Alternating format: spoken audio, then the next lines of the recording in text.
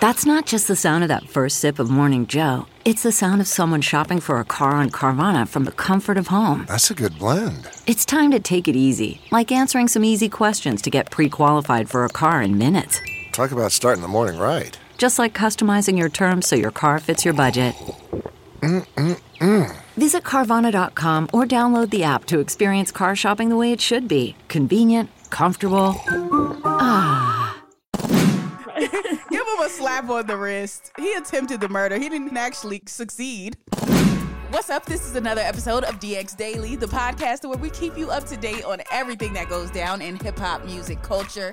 It's brought to you by Hip Hop DX, and I am one of your lovely hosts, Asia Sky. And I'm your other host, A-Dub. It's Monday, and this week we have to discuss how Dr. Dre gave more details about the brain aneurysm that he had last year. The Notorious B.I.G.'s daughter put up a $1.5 million bond for her boyfriend recently. One of the co-defendants in Casanova's case was sentenced to over 20 years in prison, and Drake has been announced as the most Shazammed artist of all time. So a couple of things to get into, but before we do, you know the drill. Please subscribe to the DX Daily podcast. Please follow us on all streaming platforms. Tell a friend to tell a friend about the podcast. And we thank you for all the support. Now that we got that out the way, let's get to it. All right, so let's get started with Dr. Dre. So he recently spoke on that brain aneurysm that he had back in 2021. And if you recall, at the time, it was very scary news because we didn't even know if Dr. Dre was going to make it for real. Like when they first announced that he was in the hospital and that he had a brain aneurysm, a lot of people were like, yo, is Dr. Dre going to be okay? Everybody's posting like, pray for Dre, pray for Dre. A lot of people thought, I don't know, that maybe this could be the end for Dr. Dre. And now he has come out and revealed more about the aneurysm. It seems like that's what the doctors thought at that time as well. Yes, so Dr. Dre went on the Work Out the Doubt podcast, and he's basically explaining about the whole situation, what was going on in the hospital, the brain aneurysm thing. And he was even saying how doctors had invited his loved ones into the hospital to say their final goodbyes because they really thought this man was gone. So, of course, Dr. Dre is alive and well today, but to imagine all that's going on and they really think this is it. And it was around the time where we were losing celebrities and people left and right during that time. And we're like, oh my God, not Dr. Dre. Dr. Dre can't be and things like that. So that's pretty interesting and scary to think like that. Very scary. And I don't want to make light of this whatsoever, but Dr. Dre, this is more a reason why you need to put an album out. Put that Detox album out, because if you were on to the point where even your doctors was bringing your family in to say goodbye and you were on your deathbed, that means you still here for a reason. So why we don't got no new music? Because clearly you were at death's door. So this is more of a reason why you should put out new album, new music, new collaborations. You got work to do. And I didn't know that it was to that depth. I knew that he was in the hospital. Obviously, a brain aneurysm is very serious.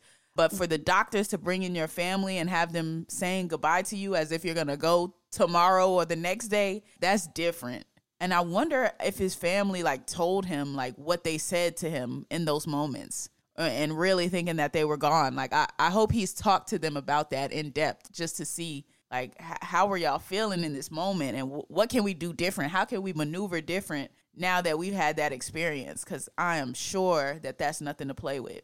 Oh yeah, that is a good point because if someone brought me in and be like, this is it, they're about to go, I'd probably say everything. And then for them to be like, okay, well, he's better, which is a good thing. But I'd hope for some relationships, worked out. This is around his divorce and everything too. So it was a kind of a tough time. So I wonder what people did say and then how they are feeling now. But I bet they're happy that he's still here. But in that moment, you probably say some things that you're you get off your chest or, whatever. But yeah. Yeah, and then the crazy person I am, I would really want to know what everybody said. I'm like, can y'all roll the tape on that? Y'all got video cameras in here? I want to know what they said about me. Right. That would be me, man. But that's crazy. Glad Dr. Dre is still with us, and hope he's just taking every second as a blessing and as a miracle, because that's a different level of about to die. Your family said goodbye to you. That's different. Mm-hmm. I can't even imagine. But yeah, glad he's with us. Let's talk about Biggie's daughter now. So Tiana Wallace is the daughter of the late great B.I.G., and she has a boyfriend who got into some legal trouble earlier this month. Now, he was allegedly involved in a hit-and-run accident, and this hit-and-run accident was so severe that it actually had a bond for $1 million.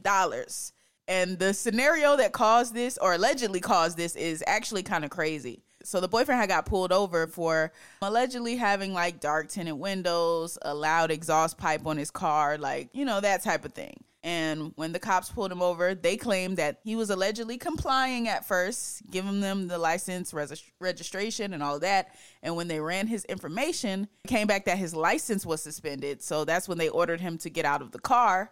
And they say that instead of getting out of the car, he hit the gas on the car and tried to drive off, which already not a good situation in itself. But then you add this next level and it makes it so much more serious. They say that he hit a woman and a child that were in the street or attempted to cross the street at that time. So that's what made it the hit and run aspect of it. And they both, the woman and the child, sustained serious injuries. So that is why the bond was actually so high, because number one, he's evading police officers, he's evading arrest, and he also hit someone, or they are saying that he hit someone. So that's why the bond was so high. And Tiana actually had to put up her house in order to get him out, because her house is that expensive, I believe, to where she could put that up in place of the $1 million. So that's a lot to put up for somebody that tried to run from police and hit a woman and a child in the street. If what the police are saying is true, that's what they're alleging happened. We don't know what happened, but if that's what happened, you convince me with that. Like, I'm not putting my house up for you. Like, nah, you just hit a girl and a child and left them in the street. I don't know. I personally wouldn't do it, but that's what Tiana chose to do. I have to agree with you. Like, I'm not doing that either. Putting up my $1 million house for a boyfriend because he got involved in a hit and run. Like, there's no way. Like, I don't know how deep. I don't know how long they've been together. I don't know how deep they are in their relationship, but I don't think anybody should ever do that. Like, it's your house. Like, no. I'm not with this at all. I would put up a house for somebody, but not for this particular scenario. If it happened this way, no. Oh, nah. True. But if it, like, I don't know, if the situation is different, you feel the person's innocent, or you, but even still, 1.5, that's a lot. That's a lot. But if you innocent, it's a different aspect to it. It's a different level to it, because there are people accused of crimes on this level that are actually innocent. But I don't know, from the details we heard, sounds pretty open and shut. So Baldwin was arraigned on Wednesday for 17 counts, including first-degree assault, reckless endangerment, and endangering the welfare of a child. And in a statement, his defense attorney did say that, "I want to remind everyone he's presumed innocent, and there's more to this story than the NYPD's version." He said, "My client is a good man who has never been in trouble before." So that's an interesting aspect, too. Yeah, that is interesting. He's saying he's throwing the innocent card out there, which obviously is his defense attorney. So he's going to say that, but we don't know. Let's see what else they paint. Make us believe it, because it doesn't sound great right now. Right. And I thought I saw like a video of this, like, you know, like a street camera type thing, surveillance camera, but I didn't watch it all the way through. But I remember them talking about this story and they had video with it. So I don't know if that shows anything that he did do it, so we'll see. Okay, all right. We'll stay posted on that. Now, speaking of legal problems, one of the co-defendants in the Casanova case has been sentenced to 20 years in prison. Now, if you don't know what we're talking about by the Casanova case, Casanova and his whole team got hit with a RICO a year or so ago, and Casanova's co-defendant, Donnie Love Gillard, got those 20 years for the racketeering. So federal prosecutors were originally seeking between 20 and 24 years after the 31-year-old alleged street leader was linked to several crimes. These crimes included trafficking of hundreds of pounds of marijuana. Ain't weed legal in New York now? Or no? That's what I thought. Okay. Attempted murder. All right. Not going to excuse that one. And a fraud scheme. All right. Come on. Connected to COVID-19 money. All right, man, let this guy out of here. Right. Give him a slap on the wrist. He attempted the murder. He didn't actually succeed. Right. Come on now. 5 years max. Weed and COVID and PPP scams. 20 years for that? I thought this guy killed people. I thought he killed a few people. Come on. Then you have Casanova. He's expected to be sentenced on December 16th. And Cass pleaded guilty to multiple charges related to the RICO case that was going on back in May. And as a part of Casanova's guilty plea, he admitted to the U.S. Attorney's Office that he played a role in a July 2020 shooting that happened in Florida. He also played a role in a New York City robbery back in 2018. And he admitted to trafficking over 100 kilograms of marijuana. And Cass has been behind bars since turning himself in, and he faces up to 60 years in prison. Again, not saying he should have been doing any of this, but 60 years for selling weed and robbing somebody? Come on. And why was Cass robbing somebody? Come on, man. You were rapping in 2018. I know that doesn't mean like you have all the money in the world. It doesn't mean you're rich yet, but dang, doing robbery still in 2018? Woo. Yeah, like was he going through something? Because I'm pretty sure he had money since he started and then like kept getting money after rapping and things like that. So I don't know why he was out here robbing, but for him to be facing up 60 years in prison and the other guy only got 20 for all the attempted stuff and the PPP loan scheme and I'd be hot. I'd be hot if somebody who had who had an attempted murder got less time than me and I just robbed somebody and sold some weed like they did. That's kind of wild. That's kind of wild. These numbers is looking a little wild to me, especially from what we see in other situations, like, you know, people raping people or, you know, people trying to, do an insurrection, storm a federal building, you know, those things of that nature just don't seem to carry this much weight. Like, I don't feel like a person that raped somebody should get less time than a person that sold some weed or tried to rob somebody. I'm not saying any of these situations are right. Besides the weed thing, I really don't think they should be getting that much time for the weed. But all the other stuff, the robberies and the attempted murders and all of that, like I recognize the seriousness of all of those. So don't think I'm trying to trivialize those. But like just the sheer volume of time that they are getting for these, or that they're trying to give them for these things, it looks a little high to me. Yeah, it's a little crazy what they're coming up with. So, but yeah, we'll see what happens when Casanova gets sentenced and how much time he actually gets.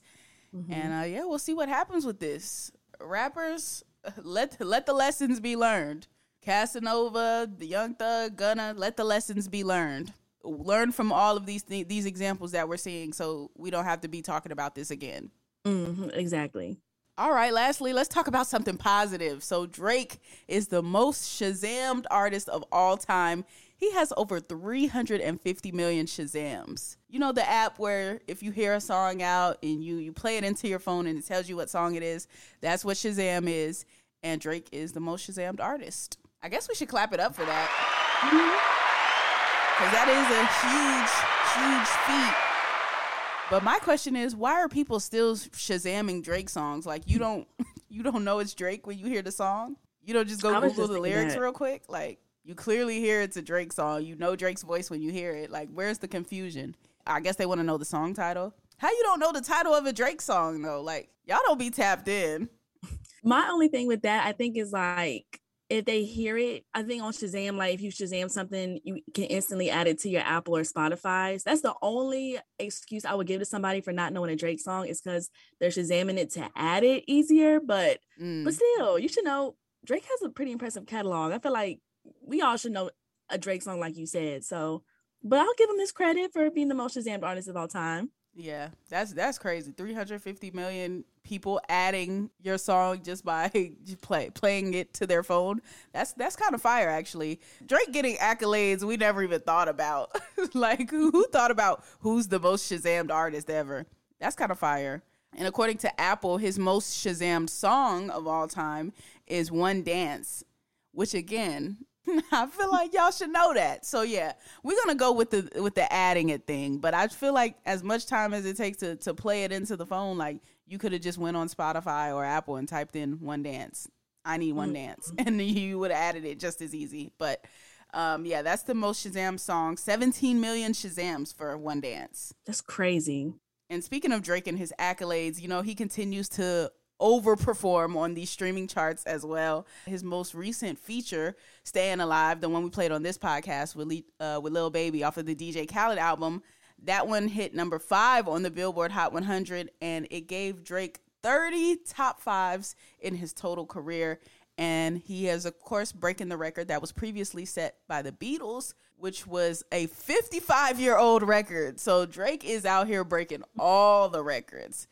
That's legendary status. That's, if you ever questioned if Drake was a legend, that lets you know right there. That cements it. Everything that he's done, like, come on, man. It's undeniable. You can't deny it numbers-wise. You can't deny it impact-wise. You can't deny it as far as what he's done for the culture-wise. Like, you just can't deny it. You can't deny Drake's legendary status. So all of these stats that are popping up, they don't even surprise me anymore. Like, Drake is getting to that category, or is in that category of battling with himself. That category that Beyonce is in, to where, like, okay, I just have to go against myself and be my own competition because I don't really have no real competition. Like, Drake is either there already or approaching there, or 2 seconds from there. Yeah, he's the record-breaking king for sure. And whatever Drake does, it goes number 1, it goes crazy, it gets streamed, it gets memed. Drake is just that guy. So, but congratulations to him. That's a big feat. For sure. All right, that is a great note to end on today. That is going to conclude today's episode of DX Daily. As always, subscribe to this podcast on all streaming platforms and subscribe to our YouTube channel as well, which is Hip Hop DX. And be sure to follow us on all of our socials. That's our Instagram, our Twitter, and our TikTok, which is Hip Hop DX. Yep, you can follow us on IG, Twitter, all of that, all social media platforms as well. I am at Asia Sky on everything. And I'm at A-Dub on everything too. All right, and we will see you tomorrow with more daily news. See ya.